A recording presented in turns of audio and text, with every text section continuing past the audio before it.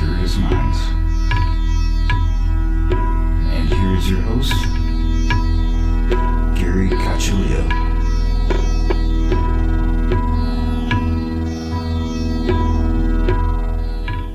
Welcome everyone to another episode of Everything Imaginable. I am your host, Gary Cacciolillo, and before we get started, I want to thank everybody for listening and also thank the contributors to my show, who are executive producers Candace Sanderson, author of The Reluctant Messenger, Ms. Aida, psychic and author of Hoodoo Justice Magic, binaural production engineer Damian Keller, author of Sounds Good, Sounds Great, monthly co-host Jared Murphy, author of It's Not Aliens, It's Worse, It's Us, and monthly co-host Kat Baldwin, author of The Forgiveness Workshop. If you are interested in contributing to the show, go to my website, everythingimaginable2020.com, and you'll find everything you need there. And now, without further ado, our guest for today is Pete A. Sanders, and he is the author of You Are Psychic. Thank you for coming on, Pete. Thank you for having me, Gary. So, this is one of the topic that really comes up a lot on my show, is about the potential of human beings that we all, people, like even when I was a kid, like growing up, psychic ability was something that was supernatural, but, now it's coming more and more into light that it is not a supernatural thing, and that it is a natural ability that we just are not using. And let me just start by saying there's a lot of books about ESP or psychic. What makes mine different is I'm an honors graduate of Massachusetts Institute of Technology with principal studies, biomedical chemistry, brain science. Mm-hmm. And part of what explains the vortexes in Sedona, where I live, is superstrings physics that is changing all of science like Einstein stuff did. Right. So the psychic senses are extra three-dimensional, but not supernatural. Right. We now know from superstrings physics that everyone exists in those dimensions beyond. And what I say to people is I don't believe in ESP, extrasensory perception. I believe in HSP, higher sensory perception. The physical senses are the way we navigate in the three-dimensional realm of this body, and the psychic senses are the senses of the soul. So actually, HSP could be called higher soul perception, right, but we get no training in those senses. And part of what I've done is the bridge from science to spirituality. That's why one of my focuses is science for living as a soul. And I don't mean that in a religious sense. I've always been a person of faith. But since superstrings physics, I can talk to a complete atheist and say, you as a soul, and I mean you and the part of you that extends into those dimensions beyond. And what I found in my work at MIT initially was there are brain areas, this is what's in the You Are Psychic book, where if you focus there in a certain way, it seems to turn up the volume on those higher senses, not only for increased sensitivity, but as importantly, for increased protection. Most people who want to be more psychic do the exact wrong thing. They walk around, I want to be more psychic. And I'm sure we'll get to this later. There's actually a part of the brain called the limbic system that generates most of our unhappinesses.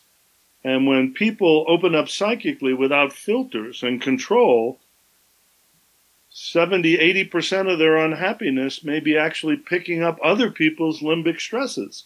It's like leaving the windows open without screens in mosquito season. Mm-hmm. And when you know where these psychic reception areas are that are in the book, you stay shielded most of the time.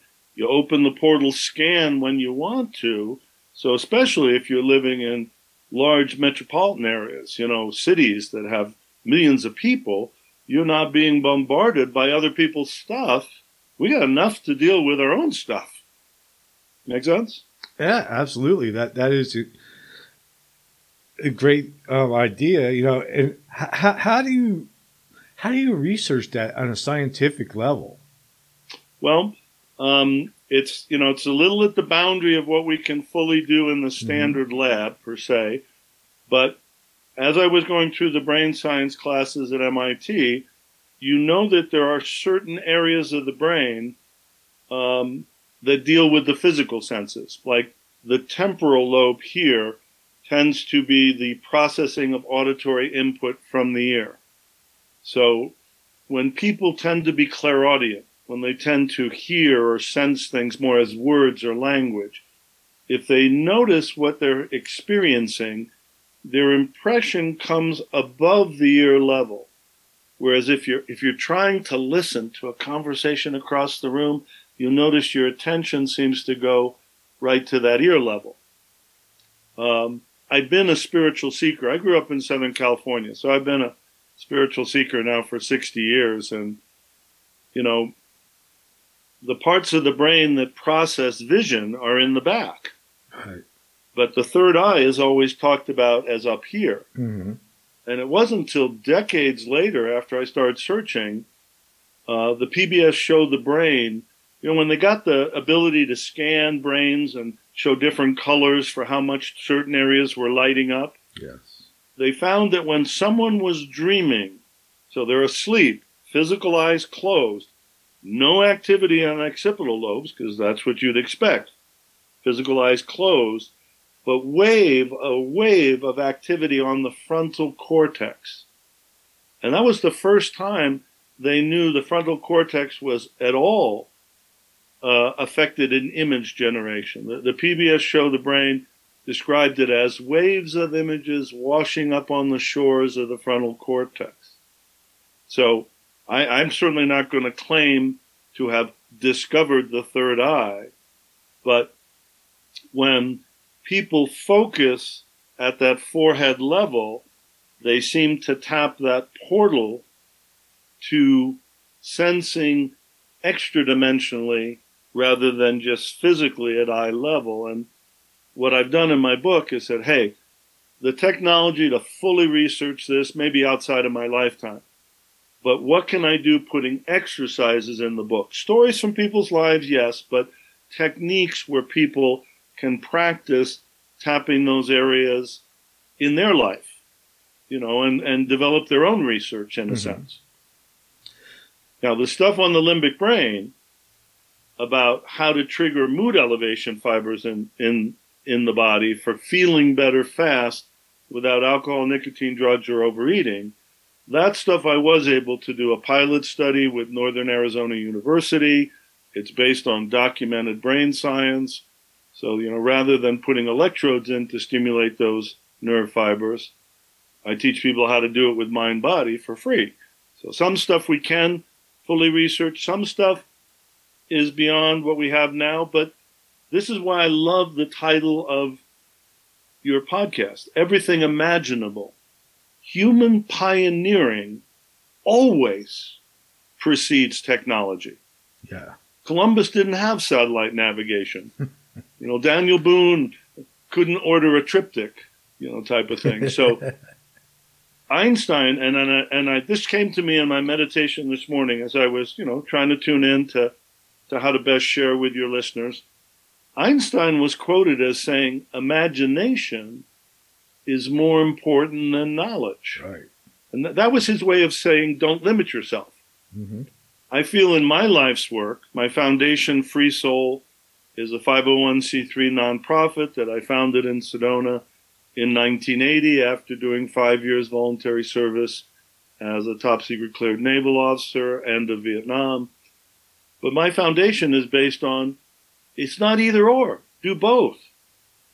Use your imagination to build on knowledge and springboard into that future exploration for developing new knowledge. Until even though we don't have the technology for some stuff, people can develop the inner technology, I've trademarked that phrase, of their own reality and wisdom of how to use those senses. Why limit yourself to 5? Use 9. 5 right. Physical, 4 psychic, for scanning so you make better decisions. Makes sense.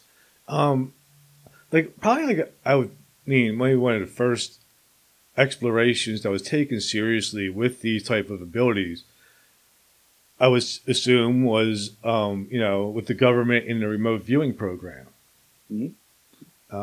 Have you looked into any of their projects and their techniques, and were they valid?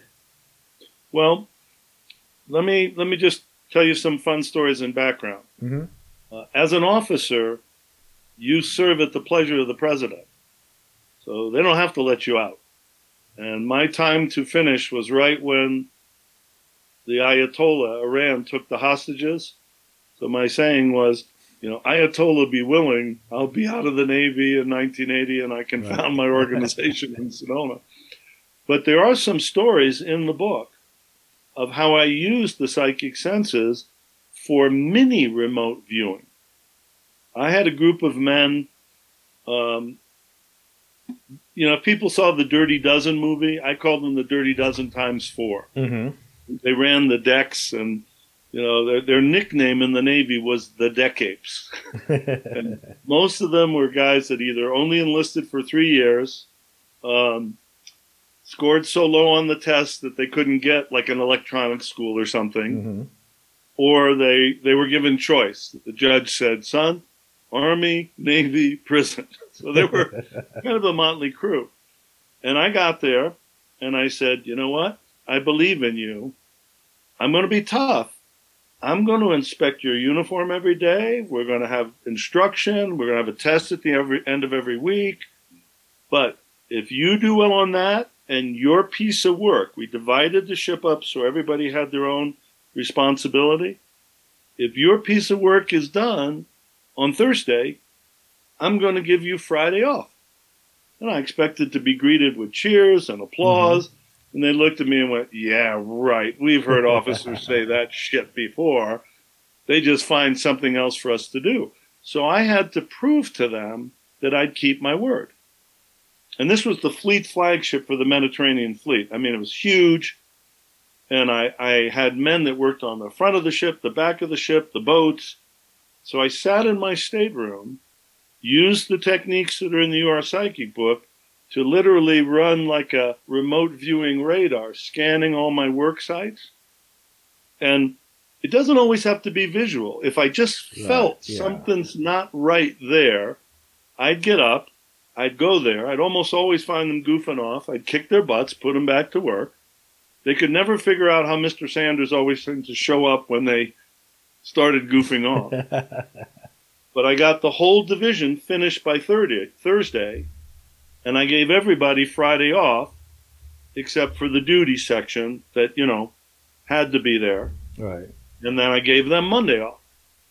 And we had a captain of the ship at that time, and his name was Storms. He was like 5'0". He would stand on a box and yell down at his underling. And everybody was afraid of him. And my boss came to me and goes, where are your men? I said, I gave him the day off. He goes, you did what? I said, sir, my predecessor on average scheduled this amount of work in a week. I scheduled 125% of that. They got it done. I gave them the day off. And the division turned around. I got promoted early, and they felt they had worth. They had responsibility for their part of the ship. And so that's an example of how I used it practically and I don't mean to offend anybody by this, but I always say the most important thing for accurate psychic sensing is your heart. Yes. And, do you psychically sensing or sending energy to have a parking space? Then that's not really, serving humanity.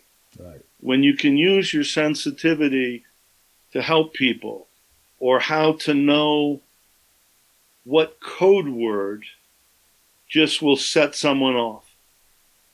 I have a family member, you could say, that was the most ill-conceived, back-ass words, never going to work plan I've ever seen. And they go, oh, well, what's your feedback? But if you said to them, that's stupid, boom, they blew up because they were always told by a parent, you're stupid, you're stupid. So sometimes sensing those minefields can help us from having unnecessary turmoil with our family, with our coworkers. That's kind of how I see this should all be applied.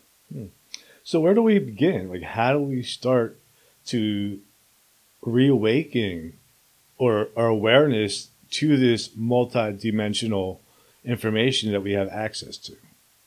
So I'm going to say two things. One, there's a foundation technique in the You Are Psychic book. It's in chapter 8 called the soul shift. And it's a way to tap those dimensions beyond. Now, being a nonprofit that deals with service, and by the way, if any of your listeners ever saw the movie Good Will Hunting with Robin Williams, Matt Damon, the diploma in Robin Williams' office in that movie is my graduating year from MIT. 25th reunion scenes in the movie were my graduating year. And I'm a nerd. I love science. I love science fiction. But I'm mentioning that movie because I kind of went the Robin Williams route. I'm more about service and people. Yeah. At my loneliest summer, I worked one summer at Caltech in a microbiology lab. And that's when I found out I like people over test tubes. But because of that nonprofit ethic, I've put on our website, freesoul.net, upper right corner, free soul videos that people can click on and for free can be led through that soul shift technique. Get an explanation of superstrings physics. Okay. Now, even with that, the other thing when you say where to start that may be more important is my second book. Remember I mentioned mood elevation fibers in the brain? Even people who are deeply spiritual or religious, and they go, I don't need the soul shift. I know how to tap dimensions beyond. I've been a meditator forever. When we hit things that trigger our limbic brain, the brain scientists say that middle layer of the brain creates 90% of our unhappiness, our worries, hurts, angers, and fears. It's kind of like an anchor chain on the balloon of the soul. And so even deeply spiritual people, when something triggers them limbic, they can't seem to tap that beyond. So they're not tapping those higher senses. So that's where learning where those mood elevation fibers are, how to trigger them like strumming a harp, so that you can get out of survival struggle and more easily tap soulness. That's how that all fits together. That makes sense, because I do find, like, if I'm in a survival mode, I'll definitely become less aware, or sort of like I'm just materially focused on survival. And when I'm not in that mode, then it's easier to open up to other sensory perceptions. And it's actually, in some ways, worse now than our evolutionary past. The reason we have that limbic part of the brain is in our evolutionary past, we were more survivable, miserable than happy. If you went walking through the meadow, isn't life great? Something would make you lunch. You understand? Yeah. And back then, this was triggered, though, by what you saw, heard, smelled, or remembered. Oh, there was that, back in my childhood, that was that horrible winter. We don't have enough food. We got to keep getting food. And that was before we had cable news channels showing us bombings in Ukraine or fires in California, and before this. Yeah, the phone. In our evolutionary past, if someone was a young female who wasn't liked by the other females in the tribe, for whatever reason, jealousy, they were thrown out of the tribe and died. Does that give you an idea why a teenage girl can feel suicidal because some idiot doesn't like them on, I'm calling it Faceagram? Right. She's not weak-minded. It's actually a biological reflex to associate that with potential life threat. Wow. And we're doing this. I don't know when you're going to air this, but we're airing it. We're taping it very close to the Oscars. Mm-hmm. If Will Smith had known how to trigger those fibers, he would have stayed seated.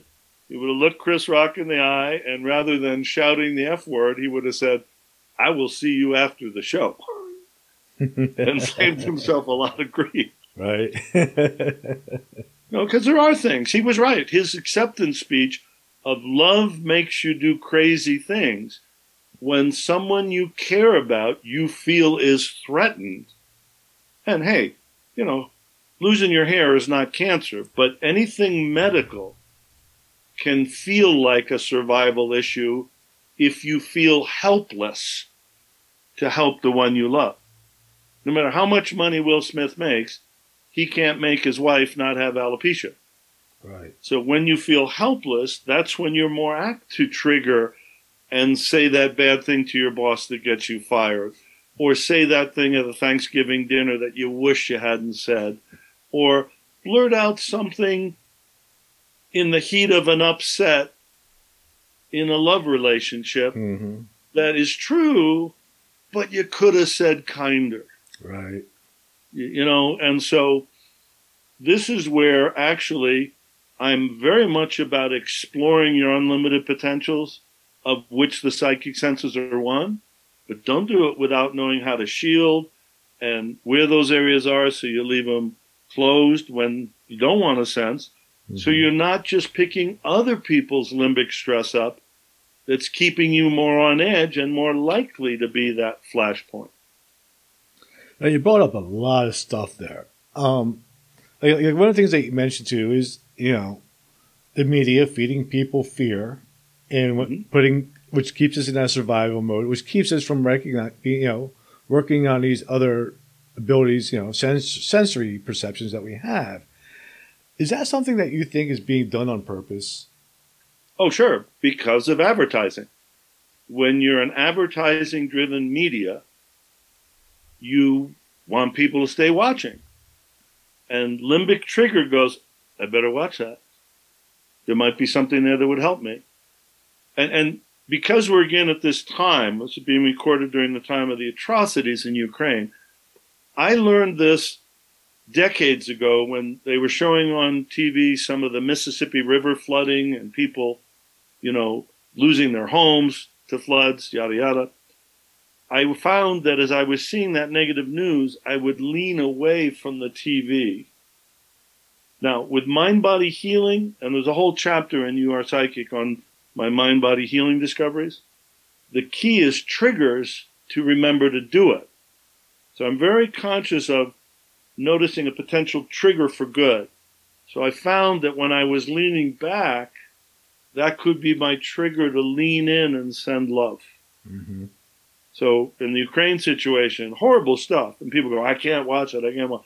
I watch. And when I see it, I lean in and I send love to those people. I send bravo for your courage to stand up for freedom. I send energy that may help support them physically or with sleep deprivation. Same time, I'm sending energy to the Russian people.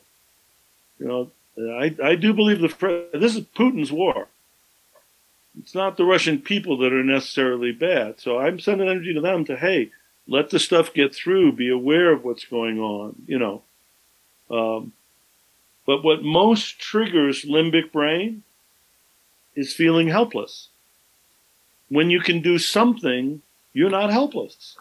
Now, do we know if that energy actually reaches them? I don't know. I believe it does. Right. But as a minimum, you're not helpless feeling depressed so that you snap at a child or at a loved one or a coworker. Make sense? Yeah, it makes perfect sense. And by the way, the reason it's so crucial that this information about limbic brain and how to trigger these fibers gets out is when people don't know about it, particularly seekers, spiritual people, or religious people, when they don't feel good, when they're worried or angry or can't forgive, this is what they do. What's wrong with me? I thought I was more spiritual than that. Why can't I be a better Pick Christian? themselves up, sure. Yeah, and what I say in all my presentations is if you get nothing out of my material, remember this phrase. When you don't feel good, it's not your fault, it's your physiology. Learn to counter the physiology, the negative physiology. And a lot of what we do is we do rise above our old biology. And can I include one other thing real quick, Gary? Absolutely. Go ahead. I was lecturing on this in Denver, and this doctor in the front row, when he heard about this discovery in chapter 1 for triggering those fibers, he said, "What an amazing discovery. Such a shame. It's probably not going to go anywhere. It's definitely not going to make you any money." And I said, "Well, money is really not my prime mover. That's why I founded my organization as a nonprofit. But why are you saying that?" And he said, "Well, duh, Mr. MIT. When you teach people where those fibers are and how to trigger them for themselves, they don't need you anymore. The real money is in a product that they have to keep buying." Uh-huh. And it really helps," he went on to say, "if that product is addictive." Yes. Now, as an interesting sidelight, nicotine soothes limbic distress. That's why vaping is absolutely running through teenagers. You give a kid something that's safer than cigarettes, that they can buy, that they can make look like a flash drive and sneak into school. And he's right. I mean, the Your Psyche book sells better. It's close to 1 million copies in 7 languages. But here's where he was wrong. This is in 5 languages. For some reason, one of them is Czech. Mm-hmm. And getting an email from a Czech Special Forces captain telling me he was using Chapter 1 in Afghanistan to help his men with PTSD relief. That's all I need in this lifetime. And that started me teaching this for free for vets, and I've taught it at VA hospitals, vet centers. People can go to our website, and if they're interested about things for vets, they can see it there. Also, that upper right corner of the website, freesoul.net, there's one that says foreign language materials, where they can find how this is in. Actually, just went to 6 languages, just now available as an ebook in Spanish, so they can find some of the foreign language editions. If they have family that could use it. I can't read all the languages. Mm-hmm. You, with your last name, you might get a kick out of this. I lived in Italy with the Navy for several years, but I don't read Italian well. I just know the title of the Italian version is Supre il tuo punto bon amore. Learn to touch the love spot. Which is at least better than LA. Right. I had a newspaper article in LA once, and the title of the article was Learn to Trigger Your Mental G-Spot. Not that. But hey, what makes us, if we can have a joyous journey rather than a survival struggle, everything goes better. Work, health, happiness. So you can see I'm passionate about this. Yeah. So is there more than one way to access that part of the brain and stimulate it, or are there different ways? Because I do a lot of interviews, and some people will use meditation techniques. Others will use visualization. Some will use things like binaural beats, and some will go as far as using psychedelics. Well, the brain scientists say anything that pulls you to higher cortex gets you out of limbic. Mm-hmm. To walk, you have to use parts of the motor strip for running muscles. Right. That's why hiking soothes people. Yoga. I was a keynote speaker at the Sedona Yoga Festival, which, by the way, is coming back. It was down for 2 years. They actually had to close 2 days. They had to decide they couldn't hold it right before our governor came out and issued an emergency order that shut everything down. And then the next year they weren't open, but it's back now. Awesome. Being held all outdoors. So, safe type thing if people can travel more. But I did a program at the yoga festival called Yoga of the Soul. Once you learn the postures, and they're automatic, start doing them with your aura, with the soul energy. Why? Because when you're injured, you may not be able to do the postures.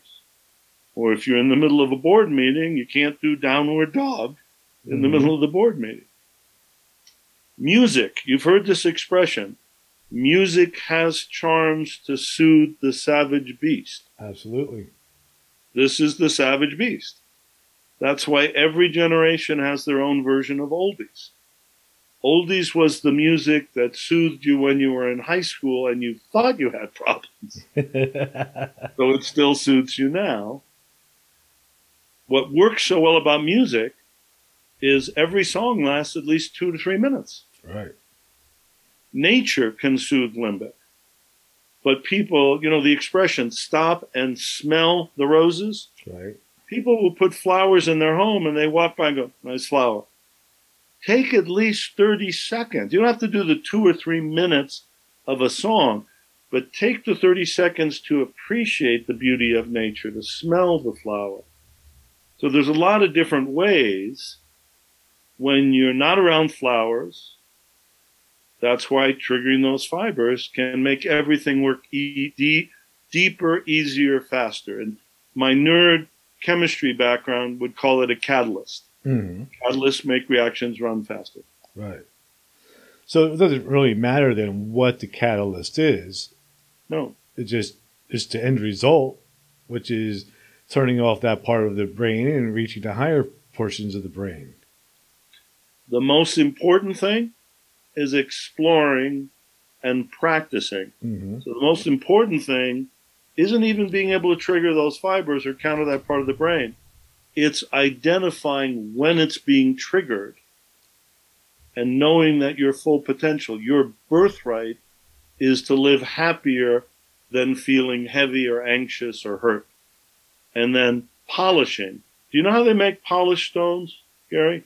They tumble them in grit. Yeah, I've done that. We all have grit in our lives or stuff that rhymes with grit.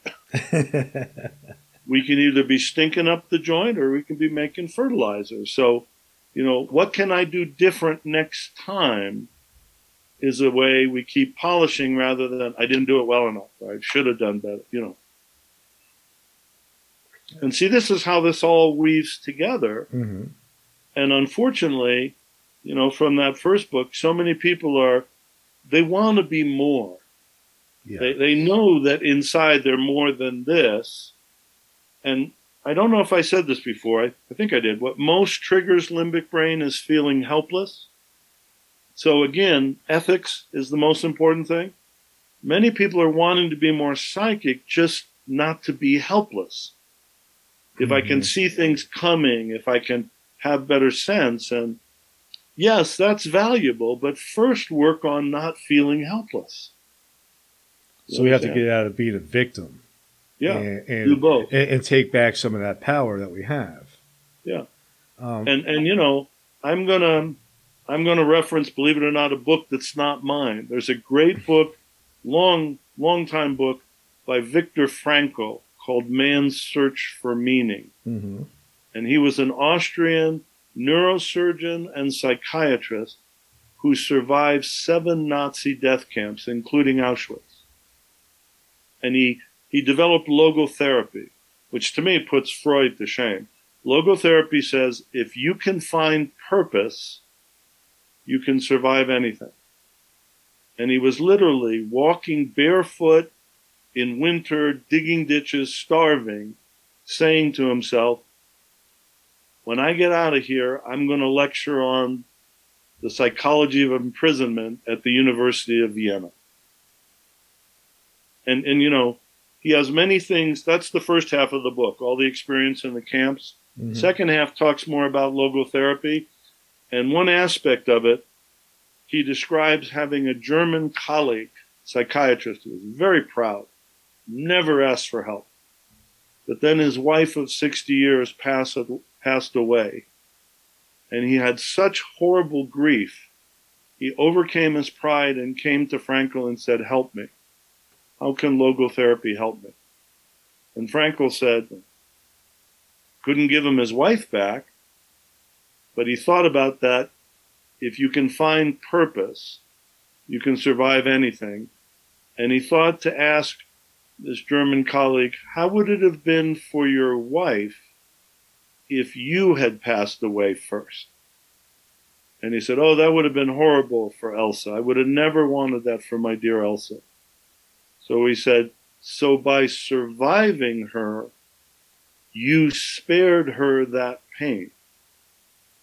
Didn't bring her back, didn't take away his sadness missing her, but it gave a purpose to the pain.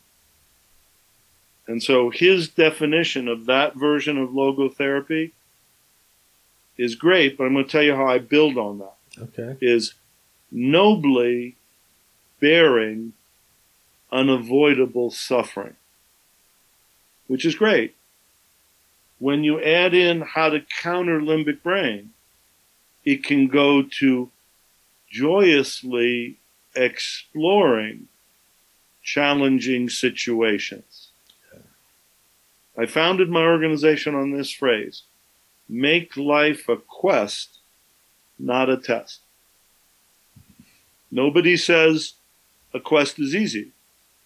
But the minute you think quest, what words come to mind? Exploration, Right. adventure, Right. freedom. And I want to reference one other great book out there. There's a professional writer named Bruce Feiler. That's his profession. He writes books. He had just a ton, excuse my French, shitload of stuff happened to him in the last 5 years. Lost a job, family members died, yada, yada, pandemic hit. And he wrote the book Transitions. And he has like a matrix: personal controllable, personal uncontrollable, societal controllable, societal uncontrollable. So personal controllable is you choose to leave your job and all that. Yeah. Personal uncontrollable is your spouse dies, child dies. Societal uncontrollable is pandemics. So it's great tips for all four. But one of his phrases in the book I love and I've built on.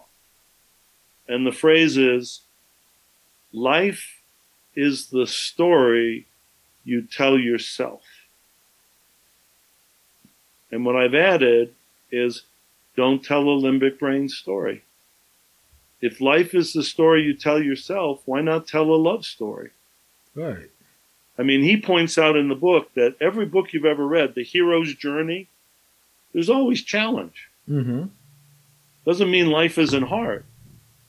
But if we can make it an adventure. That's how I look at it.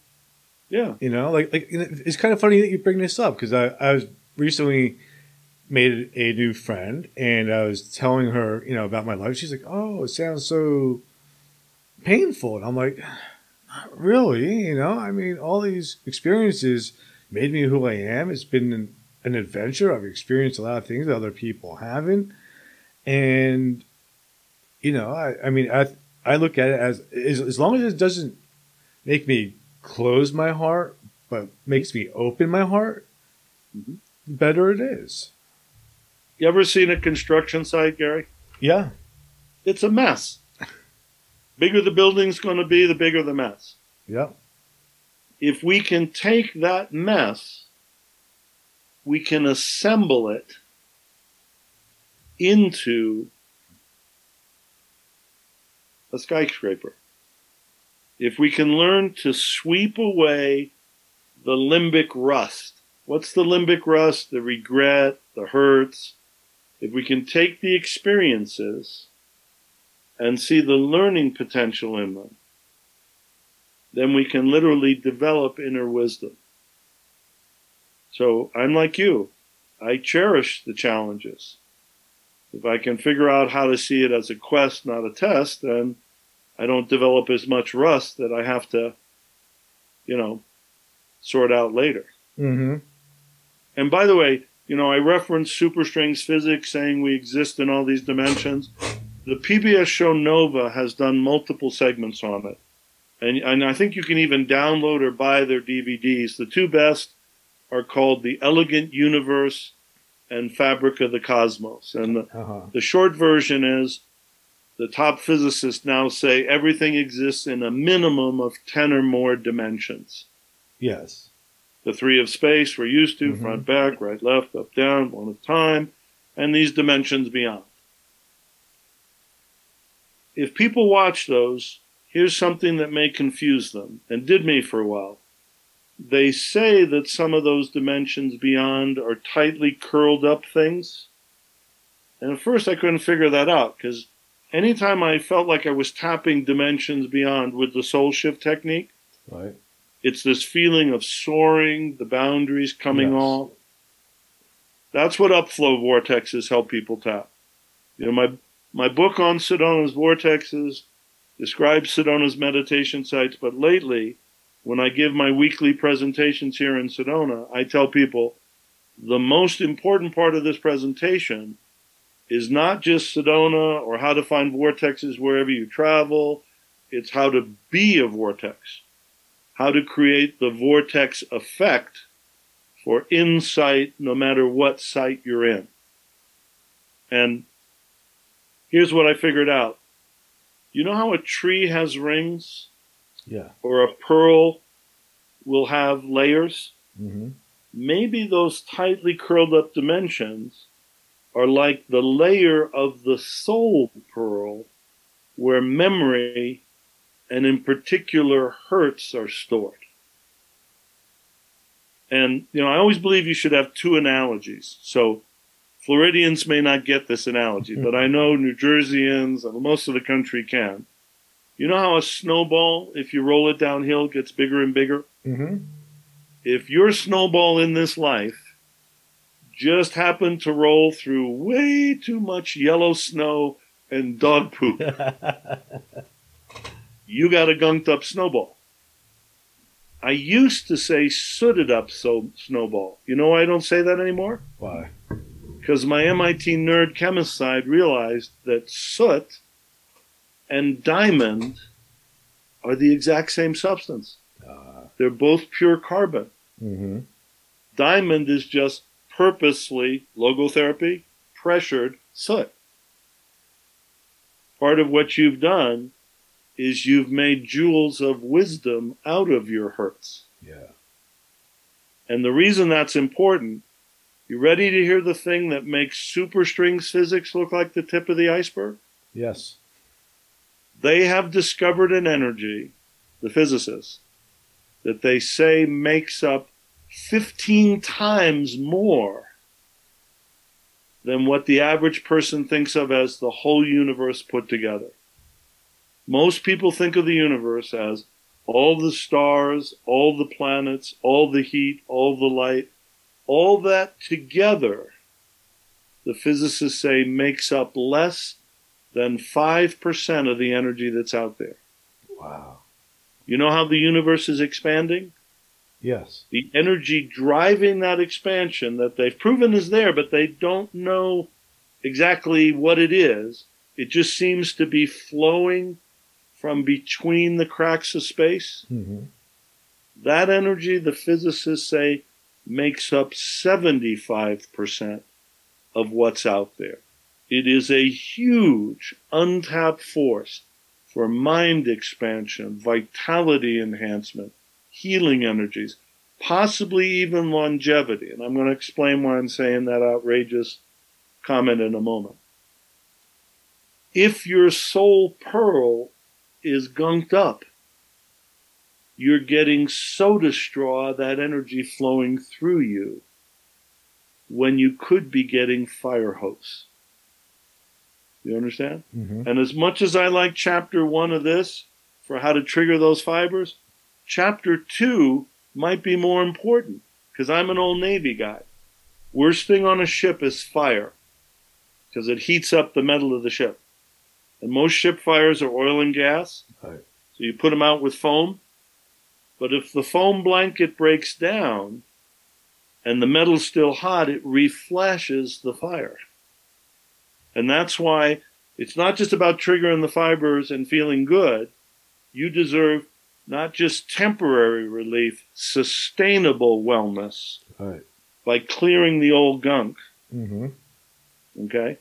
When you can clear that, that energy can flow with you. You learn to trigger the fibers, you can go with the flow no matter what you're dealing with. You learn to clear the gunk, you can glow with the flow. I think that's actually where the expression enlightenment came from. Now, one guy said to me at one of my Vortex talks here in Sedona last month, yeah, they covered that expansive energy on Neil deGrasse Tyson's Cosmos show. Uh-huh. It seems to be flowing from between the cracks of space. That's why the galaxies are moving apart. There's so much space between galaxies. What the hell has that got to do with me? Hello? What is most of every atom in your body made of? It's not matter. Right. It's space. Exactly. If your soul pearl is gunked up, you're getting soda straw instead of fire hose. And, you know, any healing spiritual technique people know will be as a minimum doubled if they learn how to clear inner soul pearl and radiate energy inside out, not just outside in. Now, that's why I told Macmillan, who did the hardcover of this, I wouldn't do it unless they let me put Chapter 8 on soul and Chapter 7 on healing. Uh-huh. So we actually teach inside-out healing techniques in Chapter 7. When I hit 60 and I made the discoveries for how to clear inner soul pearl gunk, that's when I did the 2 DVD. Sorry about that. That's when I did the 2 DVD set, Science for Living as a Soul, for specifically the infinite soul connection technique, how to clear gunk. No idea why this is happening. Sorry. But again, as an exploration, as an adventure, not just a suffering. We deserve to have a joyous journey, not just a survival struggle. I completely agree. We're definitely here for way more than just a survival struggle. That is absolutely true. One of the things that you mentioned about this energy that's flowing through the universe, you know, do you think that that energy is just consciousness? You know, I founded Free Soul to be public ed, not a religion. Mm-hmm. So I'm always very conscious to be, you know, careful to say things that won't offend anyone's specific religion. But almost all faiths just have different terms for it. Yeah. Science says Big Bang, expansion of the universe energy, consciousness. Religion will say spark of the divine, infinite love energy, God's love, Holy Spirit. Consciousness actually is defined as how you recognize you as you and how you initiate thought. One of the things in the Soul chapter of the You Are Psychic book, I had a one-on-one tutorial my senior year with one of the top brain science professors. And I said, Professor, I took your course, you know, last year, and you explained how when a cell is triggered in the motor strip area of the brain, my leg can move. Or when I move my leg, we see that cell fire. And he said, and everyone in the class went, oh, now I understand. I don't understand. What makes that cell fire when I choose to move my leg? And he said, well, you know, some other cell in the blah, blah, blah region. And we spent about 20 minutes tracing cell pathways through the brain. And I finally said, you know, could we bottom line this? I'd like to graduate this year. Where the hell does it start? And he got really kind of embarrassed, looked down, said, well, I guess it would have to start with some cell in the retina of the eye or the cochlea of the ear. I said, wait a minute. Are you telling me that you think we're just reactions to sensory input? Don't you feel like you initiate decision? That's what consciousness is supposed to be. Well, when I'm stuck on the Mass Pike or the Long Island Expressway, I don't feel like I'm in. No, come on. Don't you feel that you initiate decision and thought? Yes, I do. Could you please explain that to me? That's why I spent these mega thousands of dollars coming here. And he looked right at me and said, we don't have a clue. And that is still called the big mystery in brain science, is how the wiring creates consciousness. See, actually, I think it's possible that some of those extra layers of consciousness are in those dimensions beyond. Mm-hmm. Now, you were asking about that energy. I actually think that energy might more accurately be described as love. Consciousness of how to be loving no matter what's going on. Easy to be loving when things are going well. And again, not to favor one religion over the other. I'm a student of all religions. But things not going well, being nailed to a cross and still saying, Father, forgive them, for they know not what they do. Yeah. Absolutely. Can a devout Buddhist fully do the Eightfold Path if they're still triggered by limbic anger or limbic worry? Not all the time. No.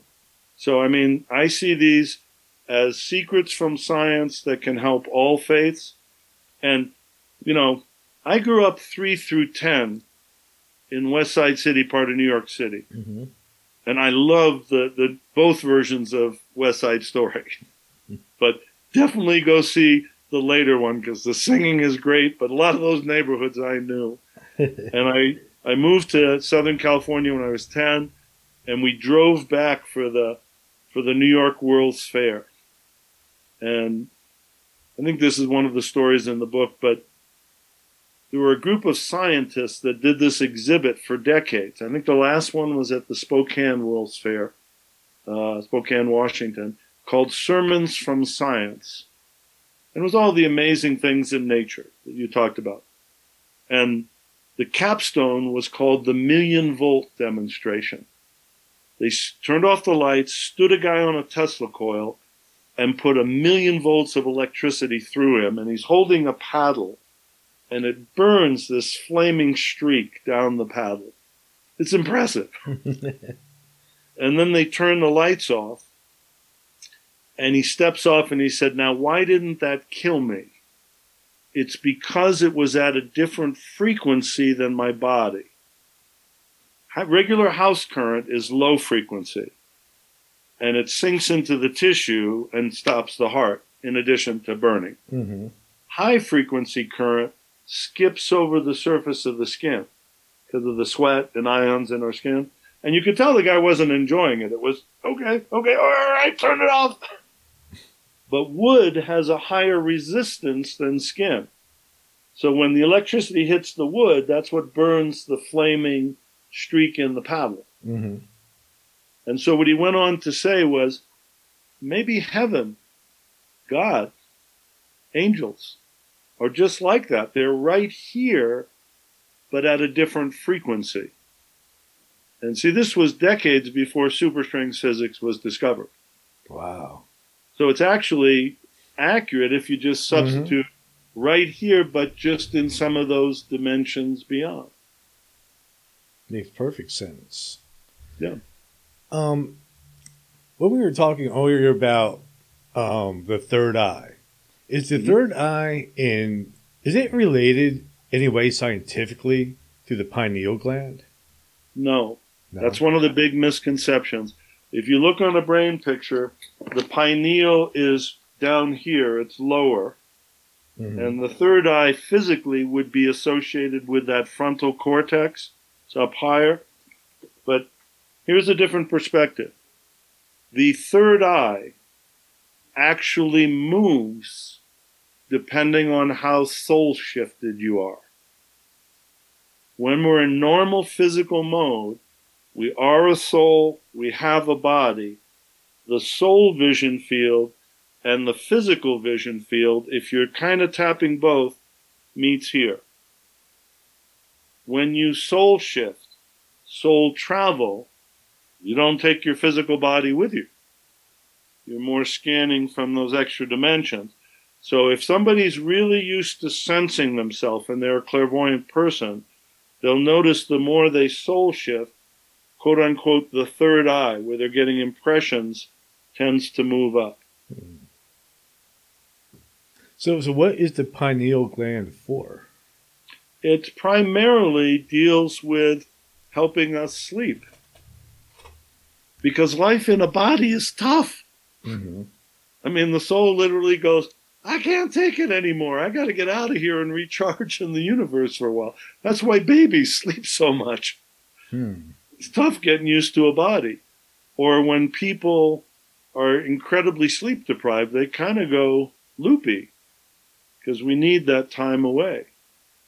And by the way, you know, I believe, I really believe in the beautiful country we have here, the freedoms we have. I believe rights have responsibilities. Right. That's why I chose to do 5 years service in the military, or, you know, be a firefighter for a while, or be an aide and a teacher, or help a kid with big brothers, big sisters. But the key thing is when you're exploring these senses, that you do it in a way that makes the world better. And I want to come back to something you were describing about how life can be heavy. An interesting other limbic brain link is in our evolutionary past. If you were injured, you were better off hiding in the cave, healing, than out trying to fight the next saber-toothed tiger. You understand? Mm-hmm. That's why when people have an injury, it creates a mini depression. And 40 and 50-year-olds experience that when they shovel snow for the first time in a season or rake leaves. The next day they're sore. The second day they're sore and depressed. So what do? You think up. You open a funnel to the universe. Remember, the brain scientists say anything that causes you to think up gets you out of limbic. But in opening a funnel to the universe, just flow energy to the pain. Remember I said with healing, key thing is a trigger? Yeah. I mean, I had a freak accident. Remember the old song, I Left My Heart in San Francisco? Yeah. I left my knee cartilage in Playa del Rey, Southern California at age 16. Freak accident at the beach. They said, you probably need a knee joint replacement. You might make it 20 years. Well, teaching mind-body healing and running a nonprofit, I'm kind of cheap. Frugal, I'm supposed to say. I made it 50 years to Medicare and got it done for free. Yay! But during the rehab, I actually wore a T-shirt that said, make life a quest, not a test. Mm-hmm. And this grumpy old guy going through rehab with me goes, how the hell do you make this a quest? It frickin' hurts. I said, I'm doing research. You're doing what? I'm doing research on advanced mind-body healing techniques. I got to be here. Most of our pain is cut nerve endings that are still leaking and firing. Uh-huh. Well, the first 5 sets I'm doing bending the knee, I'm picturing wrapping off the leaky nerve endings with electrical tape. Next 5 sets, I'm picturing putting super glue to seal them. Some of your pain is blood clots rubbing on nerve endings. And we actually have an enzyme in the body that dissolves blood clots. So, third 5 sets, I'm picturing that enzyme is the Pac-Man munchins. Mm-hmm.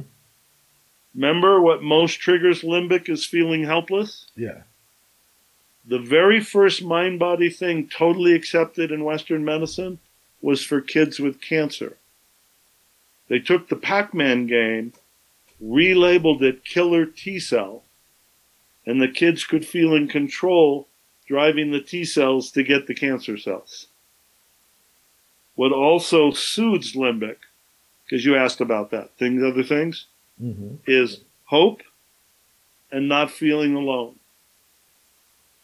I'm an old USC and New York City guy, so I root for the Giants, and I'm kind of like in the Phoenix Cardinals being in Arizona and over the LA Rams, but but I absolutely love the University of Iowa football team. Not so much the team, but the fact that the stadium, every home game, at the end of the first quarter, the entire stadium stands up and waves at the Children's Hospital that's right next to the stadium.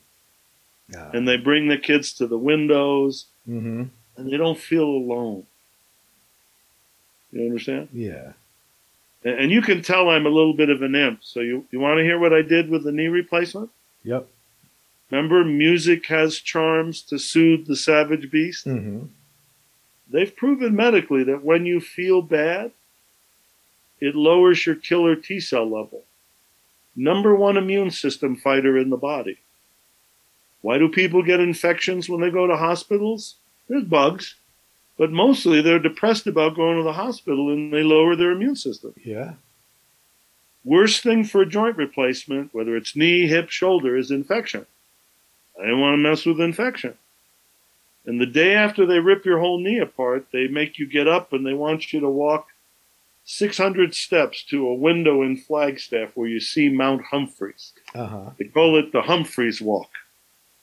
So I conspired to get my fellow inmates to sing with me as we tromped down the hall with our walkers. Mm-hmm. And I adapted two songs. The main one was I adapted Battle Hymn of the Republic. Uh-huh. Mine eyes have seen the glory of the healing Humphreys Walk. I am walking with the spirit of the mind and body thought. I am lessening my pain, so I'll sleep better tonight. My knee is being restored. And for the grumpy old guys, I still made them sing. I just gave them their own song. For them, we did Sam Cooke's Chain Gang. Boom, boom, boom, boom. That's the sound of the man suffering to the Humphreys healing walk. All day long they're singing, bring me my Percocet. Remember what most triggers limbic is feeling helpless? Yeah. If, God forbid, you have to go to the hospital for any reason, make it an adventure. Have fun. So, if the limbic part is responsible for making people helpless, and then something else makes them feel less helpless, is that why the placebo effect works so well? Oh yeah, feeling helpless triggers limbic depression and tightness. So anything that gives you hope, the placebo effect. I mean, pretty much every new drug that's developed has to be 25% more effective than a sugar pill. Because we've recognized that the mind can do 25% of the work just on hope. Right. You understand? Mm-hmm. I'm a big believer in Dr. Bernie Siegel. His book was Your Four Faiths. Your faith in yourself, your faith in a higher power, your faith in a physician, your faith in your... I say use it all. Now, I manage stuff. I mean, here in Arizona, you can't get a joint replacement without seeing a cardiologist, even though I've been an athlete all my life. National level swimmer, yada, yada, hiker, Grand Canyon hikes. Nice young guy, but he had this obnoxious app on his phone. He goes, this is great. We're going to put in your age. I was 66 at the time. And you have a family history of low good cholesterol, even though you've always been an athlete. That's going to help. And then we're going to take your blood pressure in the office today. And this app spits out your percentage of heart attack chance and which pills I'm going to put you on.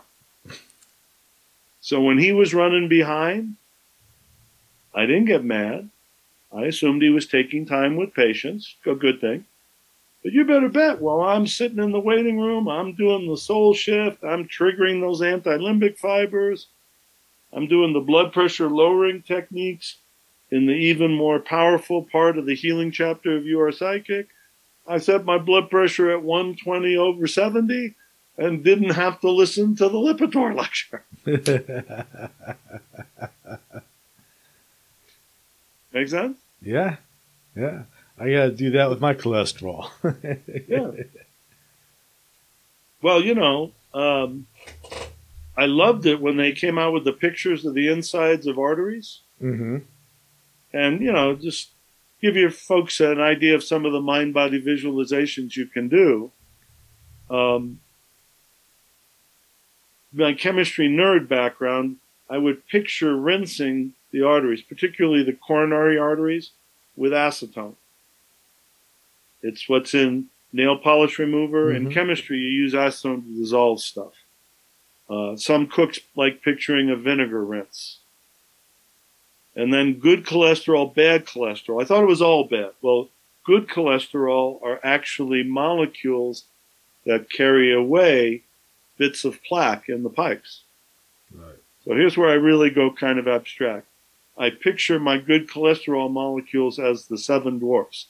Taking that away. And again,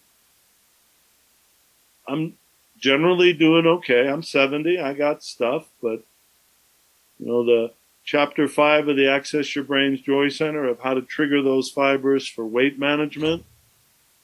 And I'm way more sedentary now than I was in my 30s, but I've been the same weight for the last 30 years.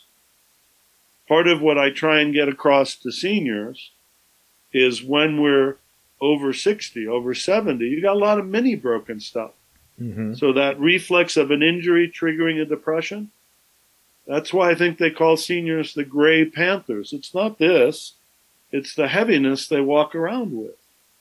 And I got stuff, but you don't have to let it fully touch your sense of joy, your well-being.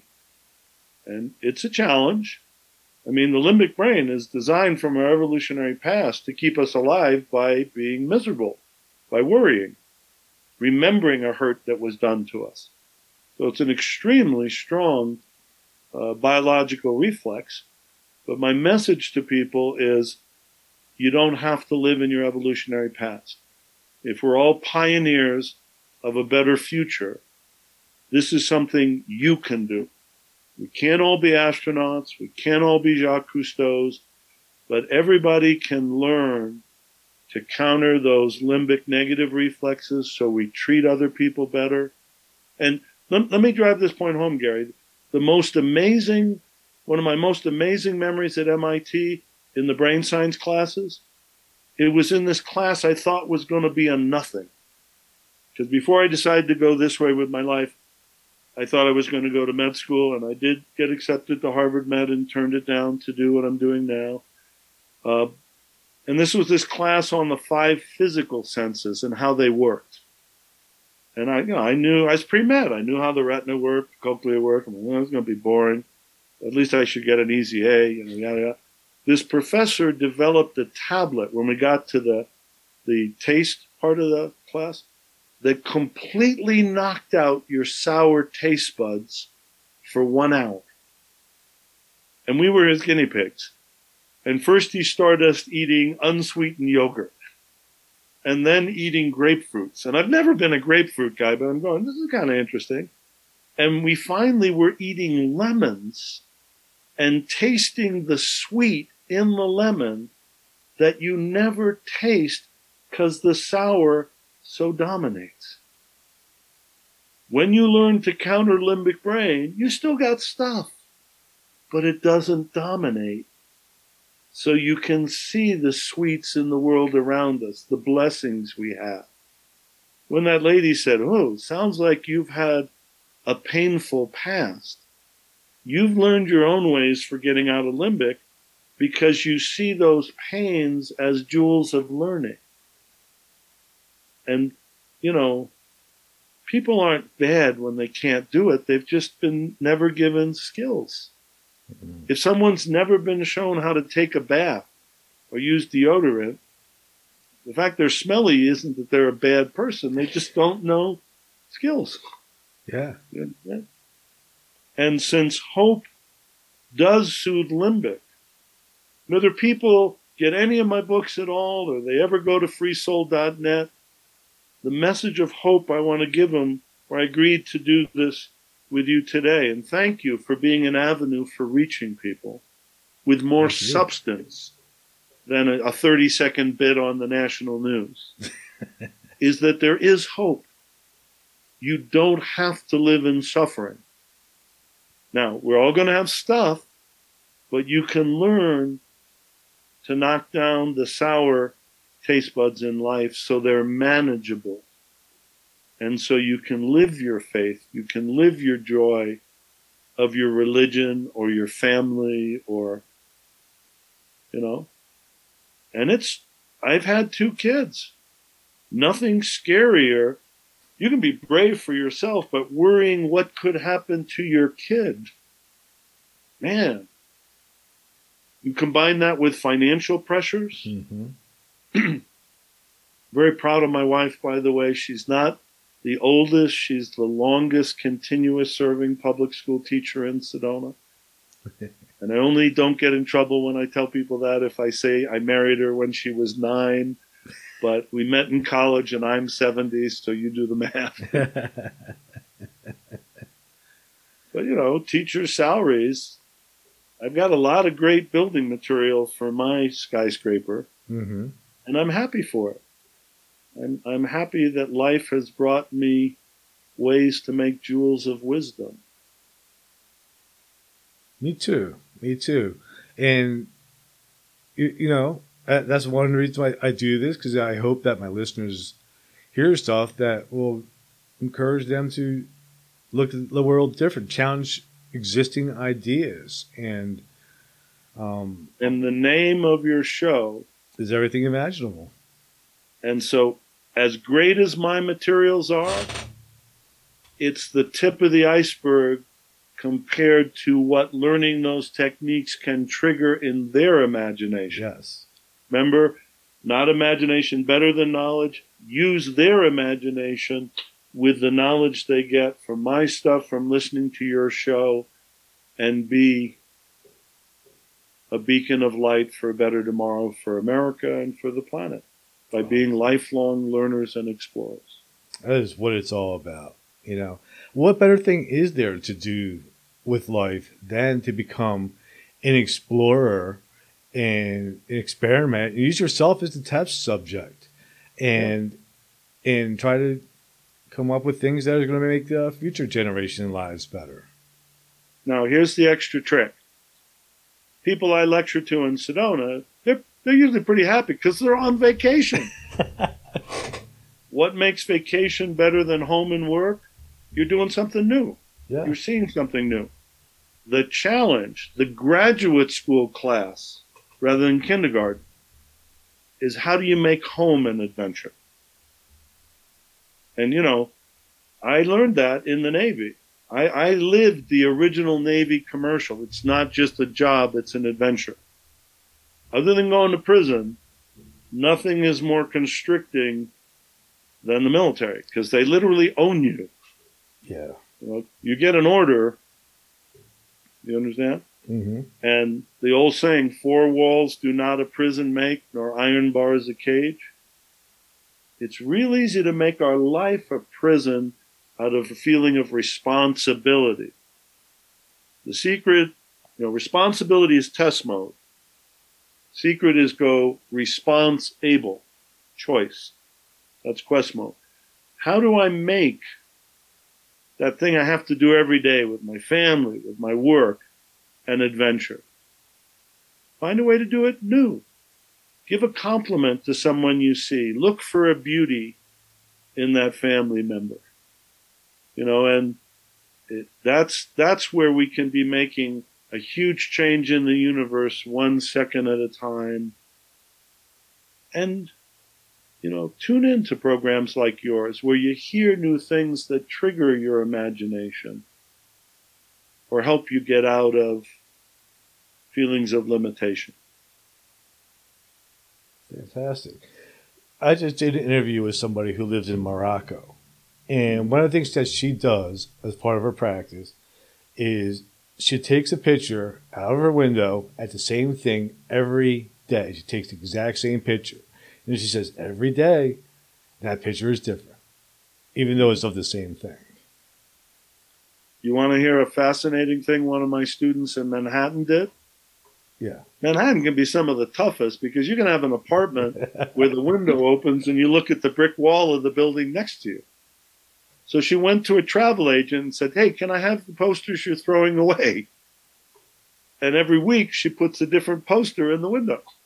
If she feels, she needs island energy, she puts a Hawaii poster. Uh-huh. If she needs mountains, she puts a, Vail, Colorado skiing poster. Or looking for creative ways to be in the joy even when we have some limitations. And know that you're loved. So, are you okay if, as one of our final things, I give all your listeners and viewers a very powerful technique they can do? Yes. Okay. So, they hold up one hand. Do it with me. In that hand is everything you've ever done, good or bad. Hold up the other hand.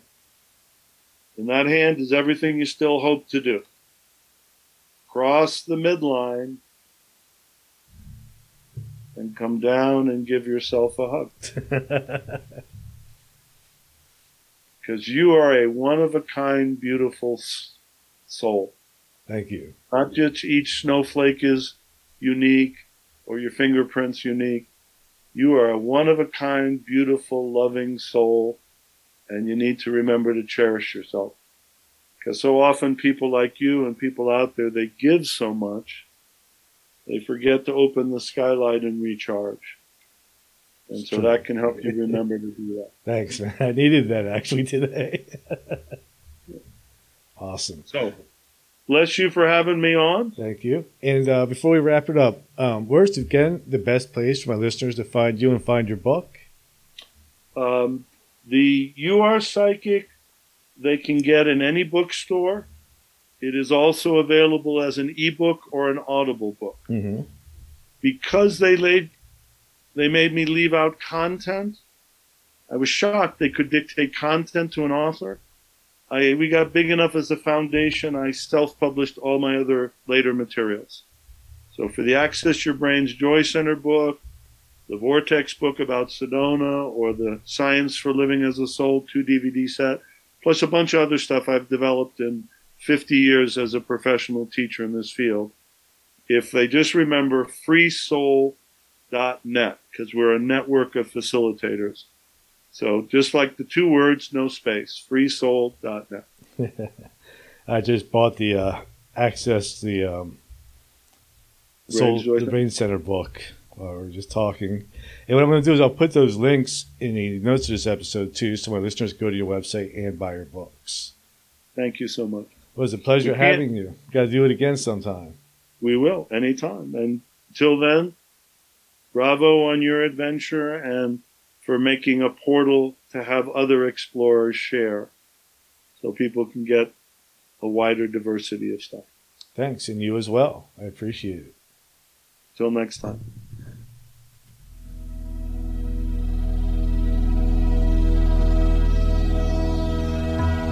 Thank you for listening to Everything Imaginable. You can reach Gary at everythingimaginable2020.com or message him at everythingimaginable2020@gmail.com. He's also on Facebook, Twitter, Instagram, and LinkedIn. You can buy t-shirts, coffee mugs, and other merchandise to support the cost of producing this podcast. Click on the merchandise link at the top of this page, www.everythingimaginable2020.com. You can also buy the book Enlightenment Guaranteed. It's the only book on Zen that you'll ever need. You can find it on Amazon, and it will change your life. Because remember, everything that it says